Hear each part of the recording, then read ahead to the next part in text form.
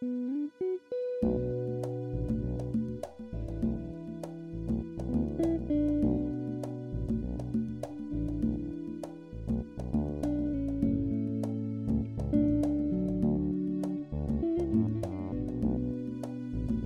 to What's Left to Do. I'm your host, Janelle. Y'all know that internet meme, get you somebody that can do both? Well, this week's guest is someone that perfectly embodies just that. Dan earned his new nickname, Grumpy Gus, from me during the Sanders primary campaign, because homeboy would just be like walking around the office, skulking, wishing a motherfucker would. Little did I know, I could have just as easily begun calling him Gentle Ben, as he is extremely fond of being in touch with his emotions and the emotions of others. Who do we have on today?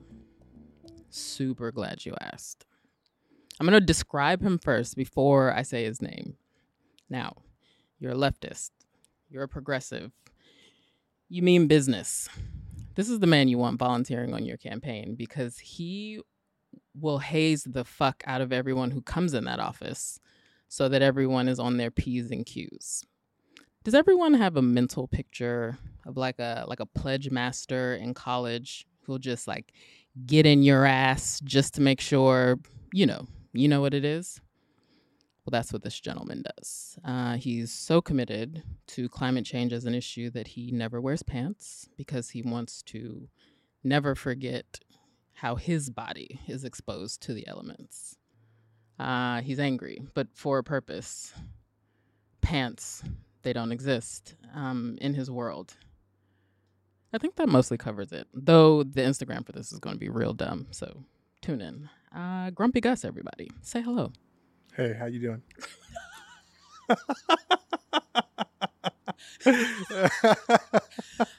He's exactly that mean in person, so just that's what we're dealing with. How are you? I'm doing great. Actually, the no pants comment reminded me of something from my childhood when my family moved from St. Louis to California. I would help this old man across the street put up his Christmas lights each year. Mm-hmm. His name was Mr. Posthour. Mm-hmm. And he was kind of deaf, wore hearing aids and stuff. And he would call over. And one time, my mom had him on speakerphone. And he just like said into the phone, "Is Danny still not wearing long pants?"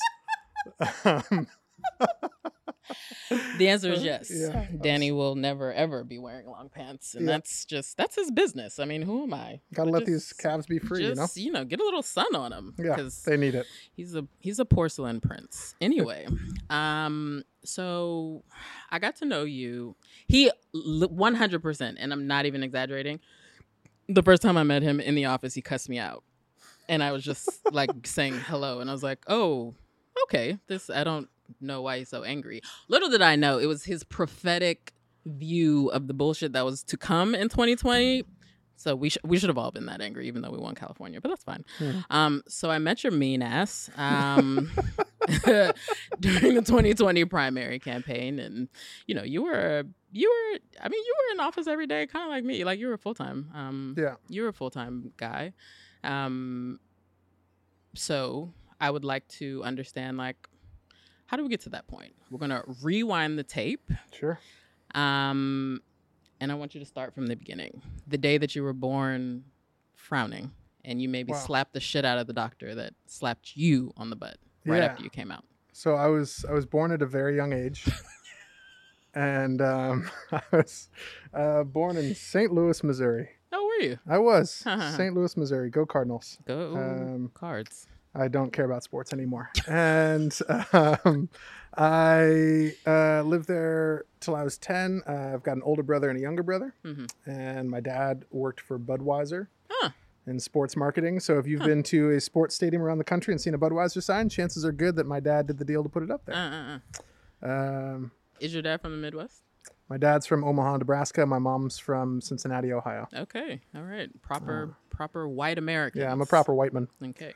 I hate you I'm so sorry.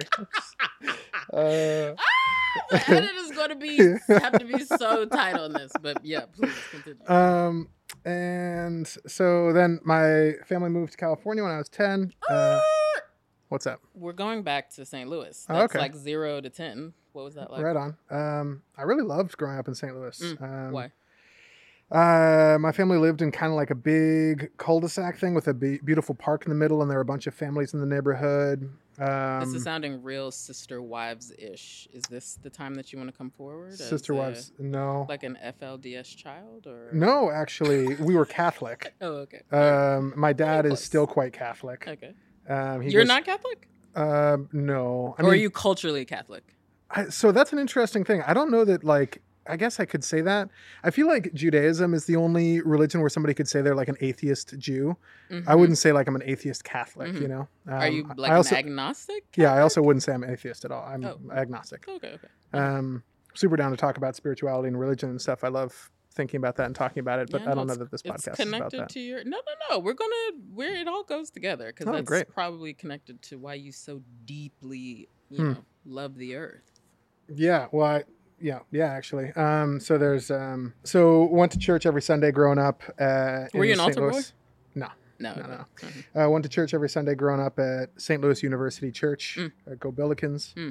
There's a Jesuit church, and talking about service and stuff. The Jesuits are what I've heard one priest refer to them as the loyal opposition within the church. Huh. What does he mean by that? So the current pope is a Jesuit. Yeah. And everybody likes him. You know, well, not everybody, but like, you know, many people like him, in large part because they are like sort of the more progressive, more in service of the poor arm of the church. And so the loyal opposition, they are Catholic, you know, they love all that shit. But they really pull against the sort of stalwart, dogmatic, you know, sit in their ivory tower bullshit that a lot of other Catholics do. How would you describe living in St. Louis? Like, as a child, like, did you think that you grew up, like, did you think that most other people, like, in the world grew up like you, like, had lives like you? No. So I'm certainly quite privileged, but my family spent a lot of the holidays. The church we went to was in the middle of St. Louis, and like inner St. Louis. Yeah, and so St. Louis in the early mid '90s, like especially downtown, was not doing great. And so a lot of the holidays we'd spend, we would deliver like Christmas dinners to folks who weren't doing as great, give out Christmas gifts, Thanksgiving dinner, stuff like that. So my parents made sure that we kind of had the window into lives that weren't quite as privileged as ours. But how did you understand that as a child? Is it just this is what mom and dad make us do? Like, how did you understand that level of service as a child, do you think? Man, that's a great question. Yeah, I know. God, you're good at this. Yeah. How did I understand that level of service as a child?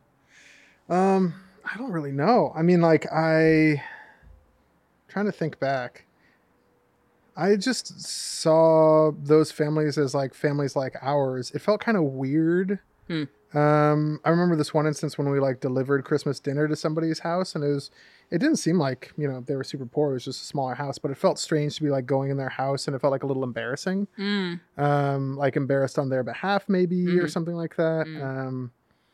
So yeah, that's kind of those are the feelings that I remember. Understanding maybe their embarrassment for like being given food or needing help. Yeah. Needing help. So yeah, that was a lot of childhood. Went to public school. It was a really good school. For some reason, a few of the kids who I went to like elementary school with are like famous now. No. Yeah. Do you know Claire Saffitz?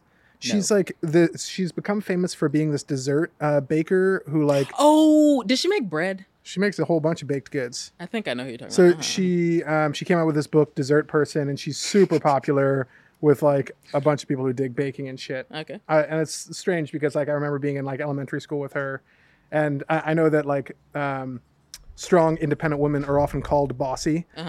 She was repeatedly called bossy as a child. Oh yeah. She was probably annoying. Yeah, I mean, and she went to like Harvard and then went to culinary She's school and became like a then. YouTube sensation or some shit. Okay.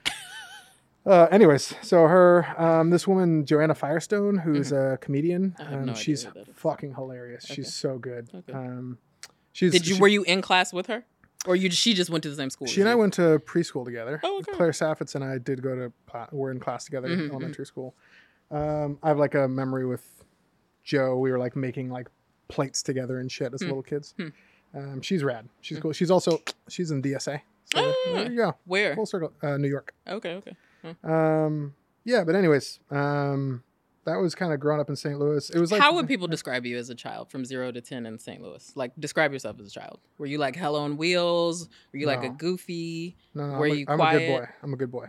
Okay, that's not true. So let's. I mean, I think it kind of is, but it's like. Were you good because you were the middle child, and so you had to like fit in between your two psychotic brothers? That's a good way to describe it. So, I'm like a stereotypical middle child, like the mediator, the facilitator, the peacemaker, somebody who just like wants everything to be calm and good. Okay. Because what? Like, what was your context of being the middle child mediator? Like, were your brothers hell on wheels? Like, were your parents? I mean, like, my older loud? brother was definitely not as emotionally intelligent, nor did he give as much a shit about that. We're quite close now, but he is kind of like a bulldozer, and he just like, he's really good at achieving his goals. He like runs ultra marathons. He played college sports. He, majored in a liberal arts degree and then went back to school and like did a whole shit in engineering, and like now is a water resource engineer. And like, he's just like, he actually started the defund the police movement up in Redding. Nice. Washington. No, Redding, Northern California. Oh, duh. Sorry. And so he's like, like moving insanely, clear-sighted toward his goals. Whereas I'm like paying more attention to kind of what's going on with people. So to go back to your question, what was I like as a kid? My parents would talked about like, they would be able to put me in like a baby carrier, just sit on a counter during a party. And I would just sit there and like look at people and smile. And it's still true now. Like I really, really like my happiest place is being around people I love, and they're all chatting and have a great time. And I'm just sitting there watching. Okay. So You're a lurker. I'm a lurker. Yeah. So yeah. Yeah. The lurker of the left. I like to that watch. Might be the title of your show. That's not problematic, not at all. But it kind of like extends all the way. What I really like to do is kind of like help facilitate and empower people to be kind of the best versions of themselves. Sure. And then get the fuck out of the way. And so I think that like who I am as a person now and what I want to do professionally is rooted in that kid who just like wants everybody to be like mingling and happy at a party. Sure. Can't we all just get along? You got it, kid. Okay. So, what did your mom work outside the home? She did on and off in different ways throughout my childhood. She worked at this company called Merritt's. I have no fucking clue what they did. She was in marketing too. Both my parents are very smart, hardworking people. My mom graduated high school in 3 years and college in 3 years. And she's since worked in a couple different capacities, but right now does development work for a private high school down the peninsula in Woodside. So raises a bunch of money, interfaces with, people you probably met at Google. Yeah. And gets them to try and give money so their kids can have a fancy school. But yeah. All right. Right on. So after 10. After 10. Wow. After 10. We moved to California, moved to Menlo Park. Huh. What brought them out there? My dad had been working at Budweiser and doing marketing work. And I think that a juncture came up in his career where his boss was leaving. And so he and another peer were up for promotion to that boss's job. Yeah. His peer got the promotion and his peer did not like him. Ooh. And so it was either like get out quick and find another job or like end up getting let go at some point. Yikes. Okay. That's my understanding at least. Okay. So he got a job at Visa doing marketing. And that brought us out here. What was the biggest, what were your recollections of like the differences and the changes from St. Louis to California when you guys moved? Yeah. Other than not really needing pants. Yeah. Danny's still not wearing long pants. Differences. I feel like people in the Midwest are just like kinder. I saw this thing on the internet the other day that said like people on the East Coast are kind and people on the West Coast are nice. Yep. Which pisses me off as somebody who now identifies as a West Coaster, but like I think is like directionally true. But Midwesterners are both nice and kind. maybe, maybe Depending on where you're at, in like the not Midwest. North Midwest. Like Yeah, not, I was like, there's yeah. there's like Minnesota nice. Yeah, not that That's shit. different than Missouri. I Yeah, think. yeah. So I just, I remember having like the idyllic childhood of like baseball games in the summer and like, snowing on Christmas Day and like, all that stuff. And then coming to California, and I remember the first Christmas, and my dad has like one of those old janky video tape recorder things. I'm 33, so you can do the math. And it was just like suitcase. yeah, and it was just like green and beautiful outside on Christmas, and I was just like, this is kind of bullshit. Yeah, that's that's right. That's right. So I remember that. We moved into Sharon Heights in Menlo Park, which is a pretty nice neighborhood. My dad jokes that the average age of residents there is deceased. A lot of old people. Okay. And so there weren't like a lot of kids on the street where I'd grown up before. It's just like I could walk to school or ride my bike. I like delivered the newspaper to like an old lady. I helped other old ladies like, sweep up their leaves in the fall and stuff. In Menlo Park. No, in St. Louis when I was growing up. I never really fit in middle school and didn't really feel like I mean, like, again, does anybody feel like they fit into middle school? I don't know. I mean, I did. But why do you feel like you did? Why do you feel like you didn't fit in? Super socially graceful. Yeah, that's right. I don't know. At first, when I first moved there, I just felt like I didn't grow up with these people, and there wasn't like a ton of welcoming energy. I don't remember that. And then I felt kind of out of place. Meaning, it took you a while to like understand like the kids around your age and or feel welcome with a group of kids around your age. Yes. Is that what you mean? Yeah, okay. Which I never felt that way in St. Louis. In St. Louis, I felt like extremely comfortable. All the time. All the time. Socially. Okay. Yeah, I remember actually, it was kind of funny. Like 2 weeks before my parents told us we were moving to California, I have this distinct memory of being in the car with my mom and being like, Mom, I really love living in St. Louis. I hope we never leave. Yeah, that's right. Like literally 2 weeks before. She was like, fuck. Well. Yeah, God damn it. How long did, what about the kids out here? Or maybe, and maybe it was like an inchoate kind of like, I can't really describe it, but like, if there is language for it, like what about the kids out here like made it difficult for you to kind of like find your place for a bit? I felt cliquey. I felt like there were popular kids and like pretty girls and athletic boys and like, the whole like sort of social strata. Sure. That didn't feel like it existed in elementary school or middle school. And maybe that was like I left after 4th grade and then that stuff starts to develop in middle school. That's right. And so it would have happened in St. Louis too, but I would have been like more of a fixture of it, and so wouldn't have like been able to as stark. Yeah, examine it. Like from outside, I guess. But then like entering into it at that stage, it was like, oh, this shit. Because there were some kids who were super nice, like the fat kids were really nice, and like the nerdy kids were really nice, and like I mean, like I've got a belly, so I can say that.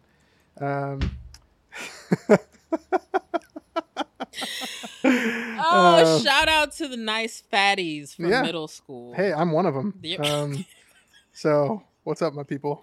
Just had a big old bowl of tortellini. Let's live our truths. Fat is not a dirty word, all right? This is another topic we can talk about for a long time. I got a lot of opinions about that shit. No, listen, we're going to hear all of them. That's why I have 18 layers of clothes for when the temperature drops. I'm sweating.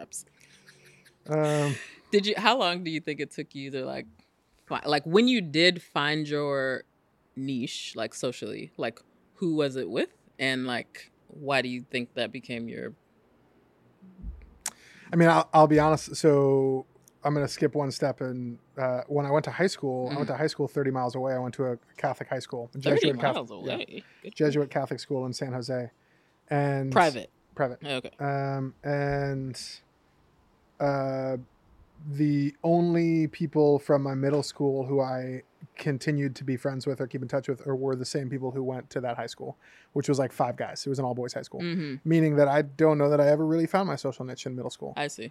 I was like friendly with some people, and like I remember this one guy we play like Pokemon cards after church on Sundays sometimes. But like he and I ended up going to high school together and weren't friends in high school. And pretty much one guy, actually. His name's Adam. He's rad. He's super into aquariums and Corvettes now. Smokes more weed than anybody I know. I mean, He's a good man. what up, Adam? Yeah, he's a good man. Did you want to go to a private high school, or your parents wanted you to go to private high school? I have an older brother, Uh-huh. and he The bull in the china shop. the bull in the china shop, the very headstrong soccer player. Uh-huh. The high school I went to, Bellarmine, at the time had the best high school soccer team in the nation. Huh. It's an all-boys high school of like 1,400 boys, and it's one of the oldest schools in the country. And so there's just like this long-standing traditions, and so like then it becomes a funnel school, you know. And so he went there, and so then my parents wanted all their kids to go to the same school, and also he'd had such a lovely experience the first year or so.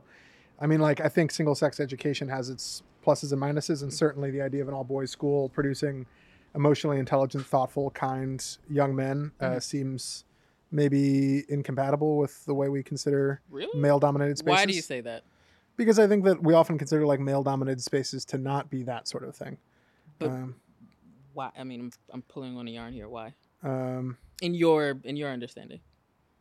I don't know. I guess my understanding.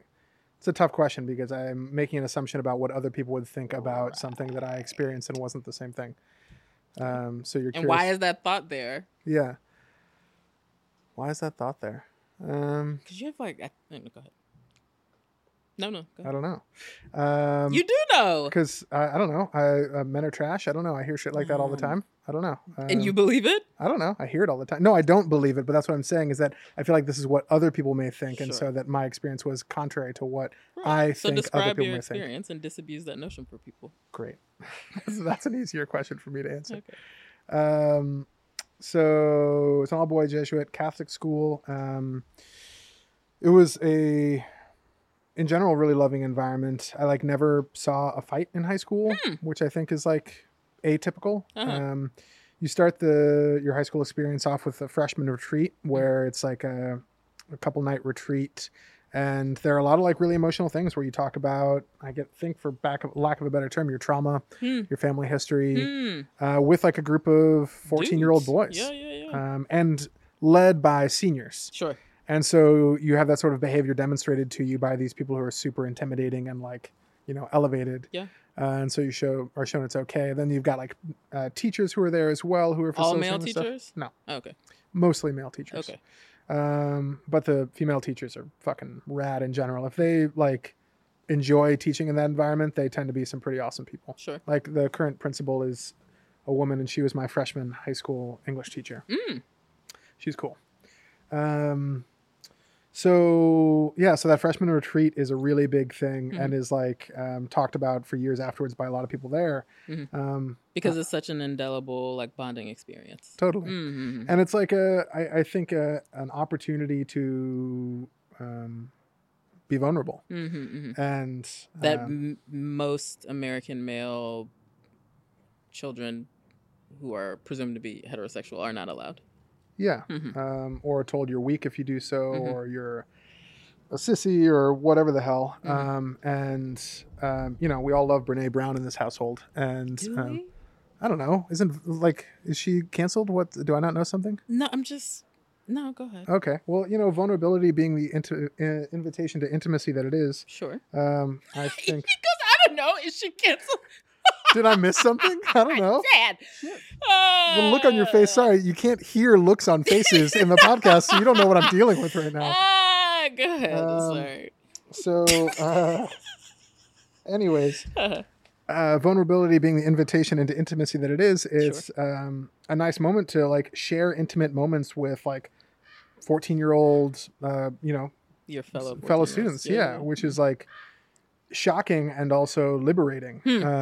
Because then you can be your full self, and being, a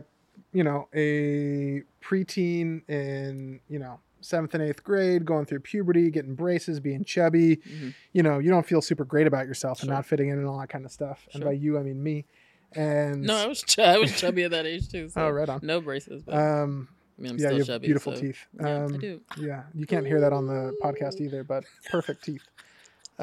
So anyways, and so then having that experience for me, to be in a place where I wasn't being judged, where there weren't these social strata that existed that I was being thrust into, where I could It's a share squirrel. how I felt Mhm. with teachers or students, or maybe even some upperclassmen, because your retreat leaders stuck around. They're still there. Mm. Um, was wonderful, Sure. especially for a sensitive boy like me. Why do you say you're a sensitive boy? Because I am. Jesus Christ, I cry all the time. Okay. I mean, you call me Grumpy Gus and say I'm mean, but underneath that gruff exterior is a gentle man. There's going to be such a dramatic reenactment of how not gentle he was in the office. So please tune into the IG for this fucking episode. Anyway. Anyways, but you would describe yourself as an adult. You would describe yourself even as an adolescent as sensitive. Oh yeah. Why Because I think it's so funny that your perspective of me is what it is. I know you're not this like this. Yeah, but I like be. I mean, like I. I mean, like I'll tear up watching pretty much any movie or TV show that has the slightest a bit of like sensitive stuff. I mean, like I cry watching the Great British Bake Off, like on the regular. Like, are you kidding me? But you were that sensitive as an adolescent. Absolutely. So why do you think that was? Oh, why do I think that was? Mm-hmm. I don't know. I see myself as a man, and I see my dad, and I see how similar we are, and I have this memory. The first time I ever saw him cry was when he was watching Extreme Makeover Home Edition. Move that bus. And I think I got a lot of it from him, of just being a sap. Do you think your dad made it okay for you to emote? Is that what it is? Like seeing him like be emotive, like that was after we'd moved to California, so it wasn't like an early lesson I learned. I mean, like I don't know what you define early as, but like I don't know when that was on TV, but I was maybe 11 or 12. So maybe I think that like having those models is super important. But I think also I don't know. I feel a lot. I have two brothers. My older brother is the bull and china shop. My younger brother is like the best athlete in the world and super competitive, and but he also feels a lot too. We all do, and but I think it was like my role in the family. I felt like it was my role in the family to like be in touch with how everyone was doing and like be the kind of conductor of that. And maybe it was a middle child thing. Maybe it was a codependent thing. Who knows? I don't know. I have like a lot of memories of male role models not displaying their emotions properly, like uncles or uncles, and just not understanding why they're angry or why they're behaving the way they are. Do you think your behavior was in response to that? Like, I don't want to be that. Totally. Yeah. I think I see this in myself, but I see it in my brothers too, which is like an impatience for people to like figure their shit out and be considerate of others and understand how their actions affect others. And so when other people aren't self-aware of how their behavior is affecting other people, it's like, come the fuck on, figure it out, and so, so I, for some reason, part of growing up and the way we were raised, we're just like super attuned to how other people are doing, for better and for worse, I think. Yeah. Do you think that as a child, you're using your words, you're feeling a lot was like the locus of that was your family and maybe your immediate social circle, or was it just broad in terms of like your understanding of the world at the time? Like where was that, like how big was that? At what age? Let's say high school, after your high school. High school I was still Catholic. And going to church all the time. Every Sunday. Jesuit school too. So this high school was pretty rad actually. So I was a freshman in high school in 2001. And I remember we had these things called CLCs, Christian Life Communities, which were basically clubs. But they would have like a teacher facilitator, and we had a gay straight Christian life community at my Catholic high school 20 years ago, all boys, and had a ton of progressive teachers, and they even put on like a mass. And like not in a repressed like, oh, being gay is a sin, we're gonna like help you out way. It's like, no, you're great. wow. put on a mass That's way. amazing. And my high school was rad in the sense that, like, I'll get to your question. I'm not avoiding it. We like sponsored protests, like going to what was formerly known as the School of Americas, but is now known as the Western Hemispheric Institute for Security and Cooperation. Which is at Fort Benning, Georgia. And went to a protest there.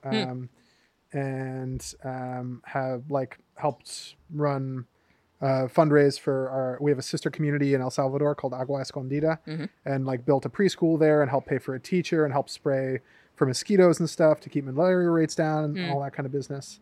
And so the school is pretty fucking rad, and all that. And it instilled some notion of a practical Christianity. Yeah, the motto of the high school is from a quote from a priest named Pedro Arrupe, which is "Men for Others." I'm too immature for that. Go ahead. Well, men and women for others. How's that? But I went to an all-boys school. And so, yeah, so it was a big part of it. There was a service requirement at our high school. You had to do 25 hours of service each year. I think the first year was with homeless folks, or maybe like the elderly kids. And then, like, you know, I forget which one it was, freshman, sophomore, junior year. Then senior year, you could pick your own and do 30 hours.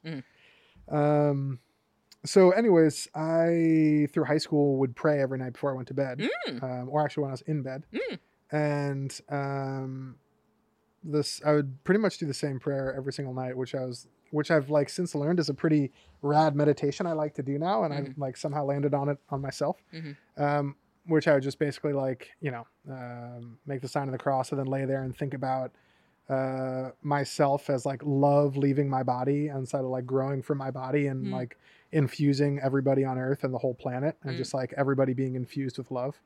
And so in high school, I was like, I felt a lot for not just my family and my local community, but I felt this kind of conflict. I mean, when did the Iraq War start? When was 9/11? Was 2001, right? So, I mean, like, I remember I was like a week or two into high school, and that's when the 9/11 happened. And so much of high school was framed in a global context of like understanding, like, I didn't even know what the fuck the Twin Towers were when they got hit. I'd never been to New York. But then your worldview broadens, like, oh, okay, what is Iraq? What is Afghanistan? Like, okay. Why do they matter? Why are we sending people there? And why are we sending people there? And why do they, you know, fly planes into these buildings? Like, what's going on? And so kind of broadening an understanding of what's going on in the world and why it's working the way it is. And again, going back to that idea of me being that kid sitting on the counter, like wanting everybody to just have a good time at the party, and people are not having a good time at the party. And so then feeling like, okay, what can I do to kind of help us get there? Did your sense of where did the majority of your sense of service and or your desire to like emit love to the entire world come from? Was that kind of the exposure to social inequity that you got from school and high school? Was it kind of just like your Catholicism that started before you got to California? Was it your parents? Where do you think, like, if you had to try and pinpoint or locate where the most of that kind of instinct came from, where would you say it came from? Having trouble coming with a concrete answer. I think the Catholicism thing is a big part of it for sure. I mean, service rooted in that. I know that service isn't the word du jour nowadays, but that's what we talked a lot about back then. Now it's working for our collective liberation. Come on. Yeah, which feels a lot less patronizing. But yeah, the Catholic thing, I think I don't often reflect on it, but like certainly had a big push on it because like my parents are good people, and also they didn't really do like a ton of service work, and it wasn't a super big topic of conversation around the house. I knew my parents cared about politics, my dad more than my mom, but... How would you describe their politics? Or how did you understand their politics as a child? Democrats. That's I mean, like for us now, that's a full answer, but back then, my dad has become more progressive with age, which I fucking love about him. Really? He didn't mellow out. He got more radical. Yeah. My dad voted for Bernie and wore a Bernie pin to the classes he takes at community college. And like wants to use the right pronouns for people, and so it's like Right. asking me like how do you navigate pronoun conversations. Sure. And you know, I mean, I look like him, except he has whiter hair and more wrinkles. Like otherwise we're very similar Twins. looking. Yeah. And so yeah, I think something I admire about my dad so much is that like, or something we both share is we have very strong opinions until we don't. So like, meaning you leave your mind open enough to be changed. sure, I love having spirited discussions and talking shit. Yeah. But if you're right, then I'm super down to change my mind. Okay. And I think he's similar. Like we'll have like a heated argument about something, and then the next day it'll just like my point of view will be incorporated into his worldview. He won't admit it, or like, but it's like, oh, like it's now his idea, which is like fine. Yeah, nothing wrong with that. So he's way more into politics. My mom, He's always been way more into politics as far as I can remember, yeah. Okay. Now my mom's like super down with other stuff. Like she has always had a lot of gay friends, and Because she's an artist, or just because that's the kind of gal she is? she's a musician also. She was in the St. Louis Symphony Orchestra and she was in the choir. So I think a lot of her gay friends in St. Louis were gay men from the choir. The Catholic choir. No, this is the orchestra. Oh, like the city orchestra, like the Yeah. Grand Orchestra of St. Louis Yeah, or yeah, whatever. yeah. Gotcha. Yeah. So a couple of her great friends from then were gay men from the choir. And so she was pretty tapped into HIV/AIDS stuff. And Early so on. like, yeah, so, you know, in the 80s and 90s even. My uncle with who I'm closest with has been married to his husband or with his partner for as long as I can remember. So it's like, you know, it's been, gay rights stuff has been a pretty big fixture of my worldview for my whole life. And so I haven't heard her talk as much about politics stuff. She certainly cares a lot, and we talked about it more this election because I mean, who the fuck didn't talk about politics with this election? Sure. You're saying your father was more explicitly political. Yeah, than I mean, your like mother. he's like tapped into MSNBC and has that shit like infused into his brain. Sure. But she is interested in like, you know, reads about it, but is less directly interested in that stuff. I got you. Huh. So describe your high school experience or your teen years, because it sounds like those were better times than your like preteen years after just moving out here. Well, pluses and minuses. I was definitely felt more comfortable socially. Okay. At the same time, it was a high school 30 miles away from where I lived. So I took Caltrain every day. Seriously? Yeah. Huh. And there was a stop there. There was literally right at the high school called College Park. And so would get off at that stop.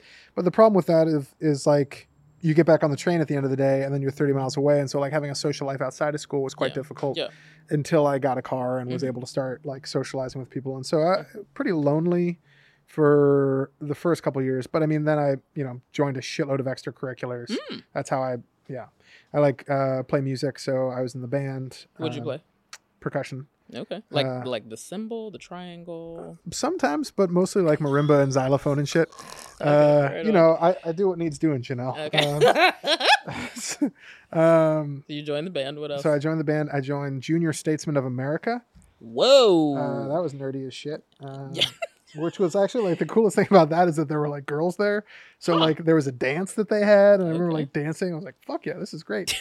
The one conference I went to, I was in a debate about. I think like the resolution was that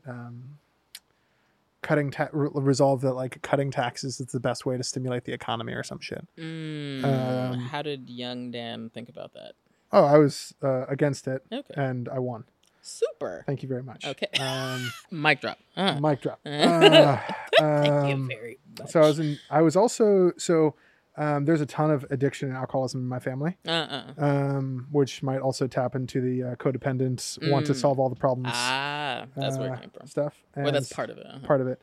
And so I was in, so you know MAD, right? For high school, it's called SAD, Students Against Destructive Decisions. Oh. And so I would like legit go to like middle schools with other sad students and like talk about it's pretty funny. Drug use and drinking and stuff like that.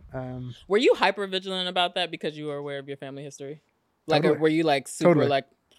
Two things: one, family history, and two, my dad was scary with that shit. He was like super not okay with us doing that. Maybe because he knew. So it's not his side, it's my mom's side. Sure. And so I think he was hyper aware of those issues. Predisposition. Yeah. And so like smoking pot or drinking was like a terrifying proposition. And me being the goody two shoes that I wasn't about to like not do. You didn't step outside the lines on that at all as a teenager.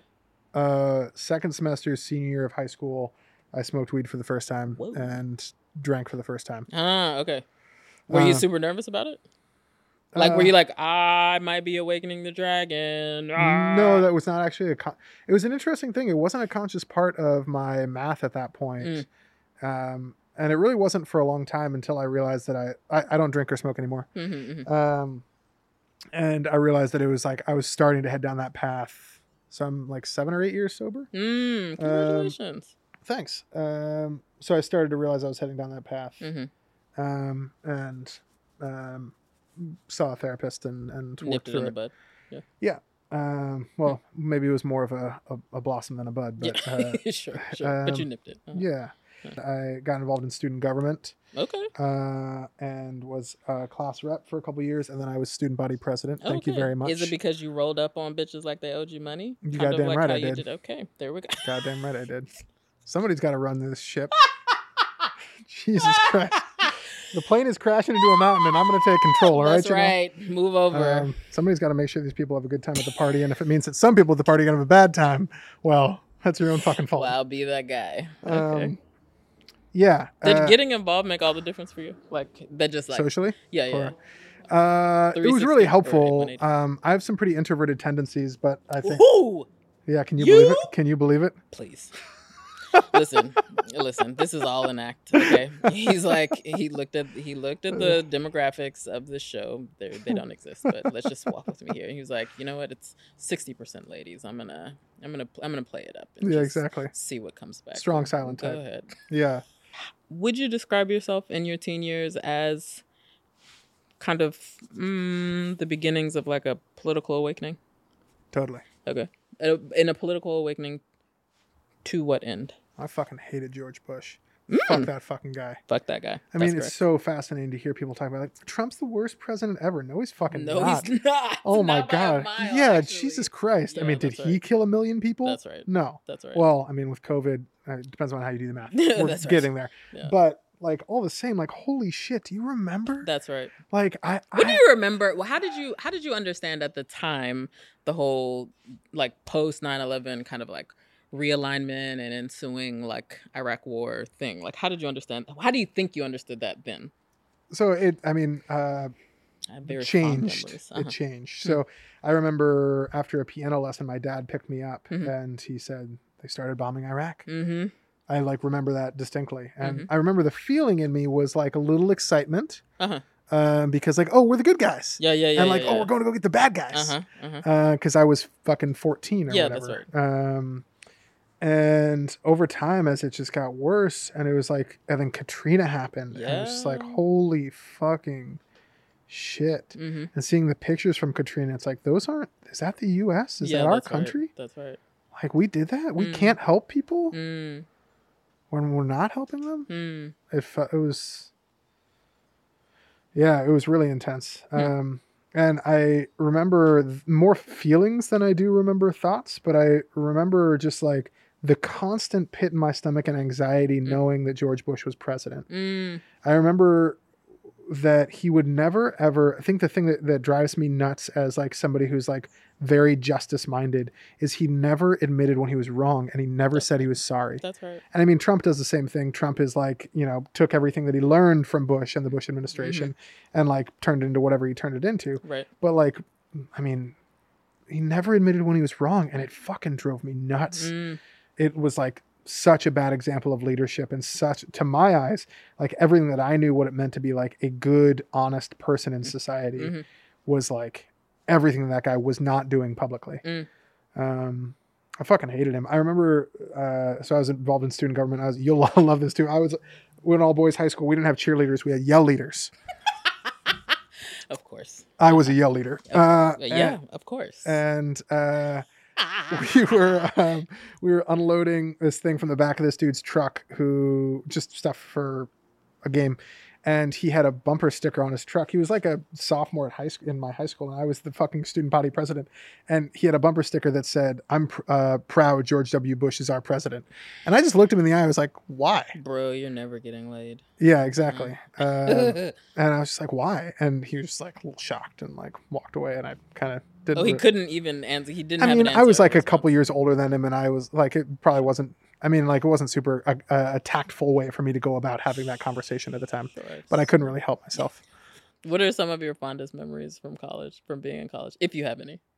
I mean, yeah, I have a lot of very positive memories from college. So I had the drinking and partying thing, but then sophomore year I got into this volunteer group called For Boston, which is a service learning group where you were part of a placement and did 4 hours of service a week at that placement, and then you had 1 hour reflection with your fellow volunteers in a group setting each week. And my placement was at the Suffolk County House of Corrections in Boston, and that's when I got super into prison abolition stuff. Why? What did you see? What did you come away thinking? What were the thoughts that developed? The reason I got into it to start with is I wanted to be doing service work, and For Boston was the most intentional, thoughtful one. It wasn't just like going to a homeless shelter like once a month and serving soup, which is fucking no shade on that, actually. Super fucking important. But it was like an investment in the community. It wasn't just like coming down from your ivory tower once to make yourself feel better. It was actually like seeing the same people, developing relationships, working toward collective liberation instead of, gifting of myself. Sure.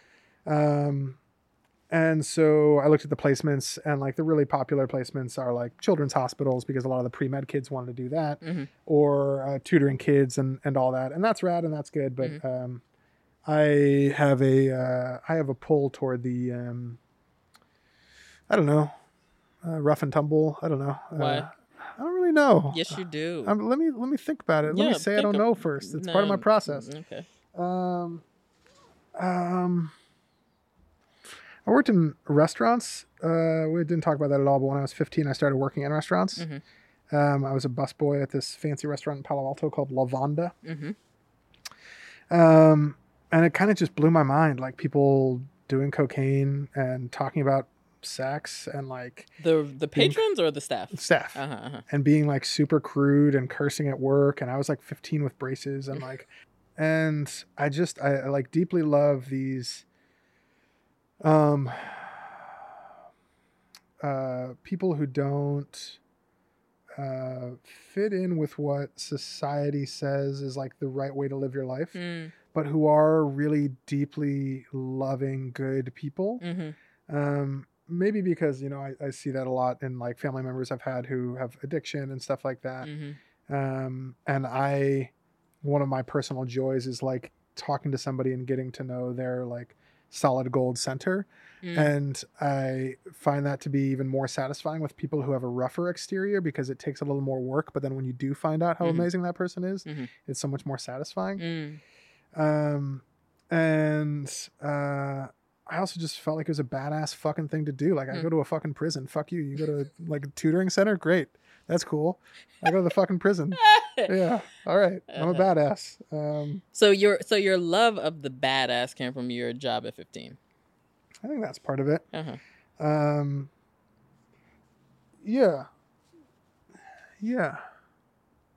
I guess so. I also like, grew up in like a fancy ass suburb and went to like a, private Catholic school and all that kind of stuff. So the deviant, the socially unconventional, had its appeal to me. Yeah, that's right. And so I felt drawn to it. Yeah. So I was drawn to and also like the kids who were in the prison group were just like the coolest fucking raddest people at BC. So like I had my friends who I talked about who were like work at Goldman Sachs or finance or attorneys and stuff like that. But then I met these friends who are people who you would interview on this podcast, who are just some of the most amazing people in the world. And why are they amazing to you? My housemates call me out on this a lot, but whenever I talk about somebody I really like and admire, one of the first words I ever use is smart or intelligent. It's certainly a value I have. And a lot of the kids who are in this group, for one reason or another, were some of the few kids at BC who are on full academic scholarships. Part of this program called the Presidential Scholars Program. What did you do after college?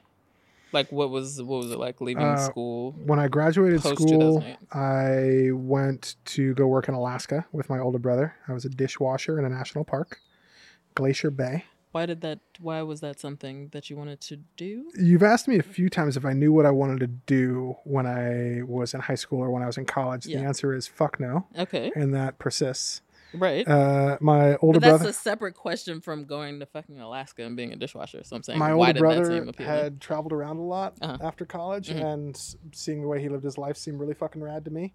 He was kind of nomadic. Kind of. Okay. He got his master's scuba diving license in Honduras. He taught English in China. He worked on a farm in Uganda. He worked with some folks in Jordan. He was all over the place. Okay. Actually, with one of my housemates now, he worked on her Fulbright project in Kenya, building a water reclamation project, which has started how he's now like a water resource engineer. Okay. So that like seemed rad. I actually had visited him in Alaska when he had been working there a summer or two before, and saw that it was awesome and also a good way to make cash. And I didn't have any money and I didn't know what to do, so like, why not go do this How long did you do that? for the summer? Okay. What did you do after that? Immediately following that, we went to the Midwest, where we went back to St. Louis and visited some people we hadn't seen in years. I went to St. Louis and saw some college roommates. We took the train from Chicago. Took the train from Chicago to LA to visit my grandma, who since passed this year. Rest in peace, Grandma. Oh, I'm sorry to hear that. And went to Halloween in West Hollywood. I dressed in drag, got my butt squeezed a lot. That was fun. You must send me a picture from this time. Okay. Okay. Super. Yeah. Don't share it with anybody though, right? No, I will not. Yeah, of course not. Okay. Were you? Did you shave your beard? Were you in heels? And what was the outfit? I need you to paint a picture. Did for not me. shave my beard. Did wear makeup. Was Okay. wearing a dress. Did not wear heels. I can't walk in heels. Okay. I do have a distinct memory of standing in line for a porta potty. A guy coming up behind me, squeezing my butt, and telling me I was very pretty, though. Okay, and you Reader, blushed. just so you know, I'm not pretty. Yeah. But he blushed and he felt pretty for Yeah, I felt like the belle of the ball. fleeting moment. Yeah, I can understand how a lifetime of that would feel pretty degrading to people who do endure that. But at the moment, felt pretty good. Okay. Anywho, then I went and taught English in Spain. For how long? 6 months in the Basque Country. Did you feel rudderless during this time, or did you feel like early 20s adventurous? Like Early 20s adventurous. Okay. All There right. were moments of rudderlessness. Like when I was waiting for my visa to go to Spain, hanging around my parents' house, just fucking farting around. Okay. But then I got to Spain, and the Basques are the fucking raddest people ever. If you want to know some fucking rad people, Basques. They're the shit. Okay. And so spent 6 months there teaching English. And by teaching English, I mean I like went to class and spoke in English with them as like, you know, I barely did anything. I lived on a farm for a month after that near a town called Irun. And the farm was a community of super fundamentalist Christians. In Spain. Slash hippies. It was this organization called 12 Tribes or Doce Tribus. Here comes that Spanish again, you know, it just rolls off the tongue. And they came out of a Seventh-day Adventists and decided to put together intentional communities of people where all aspects of life were, it feels culty or sounds culty. And well, I actually, I don't understand the difference between a religion and a cult. And I've kind of struggled to come up with a good differentiator between the two. Sure. They didn't drink Kool-Aid, and there wasn't like a single male figure who was in charge, except for Jesus. Praise be. And I was very happy there. It was like people were loving. What did you do with this? I worked on the farm. Like as a manual farm labor. hand? Yeah, manual laborer. So I like broke up a boulder with a sledgehammer one time, or I like planted tomatoes, or I, collected potato bugs and killed them, or How long did you live among the people on this? a month. Oh, okay, just a month. Okay. It was pretty After cool. you were done teaching, or while? After okay. I was done. Okay. Because after that, then I was traveling to Southeast Asia with a friend of mine from college. We ended up dating for like a month. Mm-hmm. But we went to Vietnam and Laos for a month. Mm-hmm. Then I swung back around and I lived in Michigan, where my manager from Alaska was and had a job for me. I was totally broke, and so I went there and waited tables on Mackinac Island, Michigan. That sounds terrible. It's pure Americana tourism. There are no cars allowed on the island. There are like fudge shops and novelty T-shirt shops. And it was terrible because Michigan is one of those states that it's, at least at the time, was illegally allowed to pay you below minimum wage if it was a tipped position. So I made $2.60 an hour. Oh, this was in 2010. Mind you, folks, this still exists in your United States of America. That's right. So I made $2.60 an hour before tips, and if I didn't make, I think the actual minimum wage is something like $8.50. If I didn't make that with tips, then I had to go to HR and request that they bump up my pay. Wow. How long did you do that? Just for a couple months to recap some money and figure out what the fuck I was doing next. But that was. How old were you at this point in Michigan? 22. You know that scene in the first Christian Bale Batman movie where like he goes to the mountains to like learn his own like martial arts shit? Similar to that, except this was me getting sober. While you were back home. When I switched from Simply Hired to Tune In, it was right about that time when I stopped drinking and smoking, and started going to therapy every week. My principal focus was like, okay, I have a steady job that gives me good health insurance and housing. It's like mental health, emotional well-being, all that kind of stuff was the work to be done at that moment. Had to get my mind right. But what, if you're comfortable saying, what was the like Moses in the burning bushes? Like, what was the thing? Like, whoa, okay, this needs some attention. It was my birthday 8 years ago. And I'd like made plans to hang out with some friends who were coming up from the South Bay. And then my uncle called me and invited me to lunch. And I was like, oh, great. Like, let's have lunch. Yeah. So went over and had lunch. My family came up. And we had a lovely lunch. My uncle at the time had an apartment over by the ferry building. And had a lovely lunch and walked around. And then he's like, okay. And like, you come back for dinner. We got a cake for you and everything. And I was like, oh, but I made plans for the evening. Like I didn't, it was a plan. Oh, he's like, oh, you can just cancel them. And I was like, I don't fucking cancel plans on people normally. And also these people were driving like an hour to hang out with me on my birthday. Sure. So I was just like, I can't cancel them. And he got like upset with me. And I was just like, whoa, all twisted up. And then like I ended up like leaving and I went to go hang out with my friends. And I was like smoking weed like nobody's business, trying to like make myself feel better. But that was just like at that point having the anxious effect. And I just remember lying in my bed that night, my just like eyes wide, heart beating out of my chest, just like, this is not how I should be feeling. And kind of like realizing objectively, like I've got a good, well-paying job. I have a nice apartment in one of the more desirable cities in the country. I have a loving family. I have good friends. And I feel like absolute horseshit. Objectively, my life is good. Subjectively, my life feels fucking terrible. And there's room for betterment. There's something off. And so I had this contact information for a therapist. So I sent him an email. Went in for my first session, told him everything. And he was like, well, we can do a lot of things to make you feel better, but the first thing you can do is to get sober. And I was like, God damn it. Because I knew that's what he was going to say. Sure. I had moments with smoking pot where I would like beforehand be like bringing the pipe to my lips, be like, why am I doing this? Why am I doing this? Why am I doing this? And then like smoke it and forget why. And sit there and have fantasies about the kind of life I wanted to lead, of like having a garden or being in a relationship or like getting in shape. I play piano and I hadn't played piano for like a year. All these things that depressed people do. Yeah, I think I was really struggling with a lot of things. One of them, like having this like the sense of like wanting to live a special blessed life, and then suddenly I'm like working an office job in Silicon Valley, and like, is that my life? Like, I'd been traveling around doing all this rad shit, and then this is what it is. Talking about the agnostic God piece, it was around then.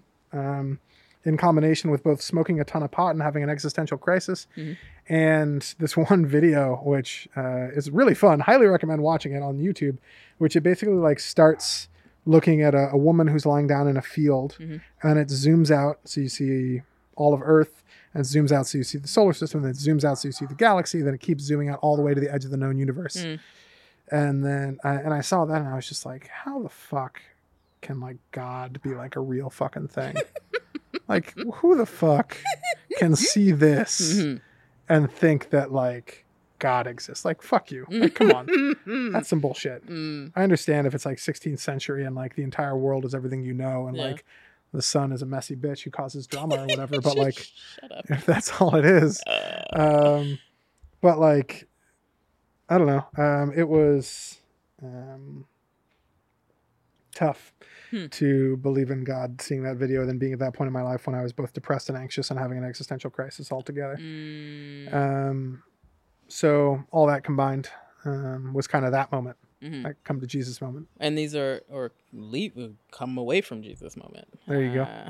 But this was all happening around the time where you started to work as a quote professional. You got it. Interesting.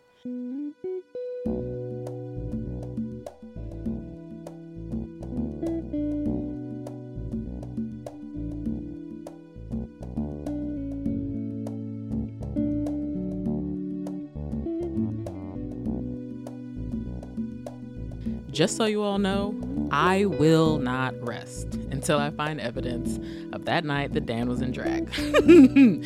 All right, we're back tomorrow with Captain No Pants here, being raked over the coals by yours truly. See you soon.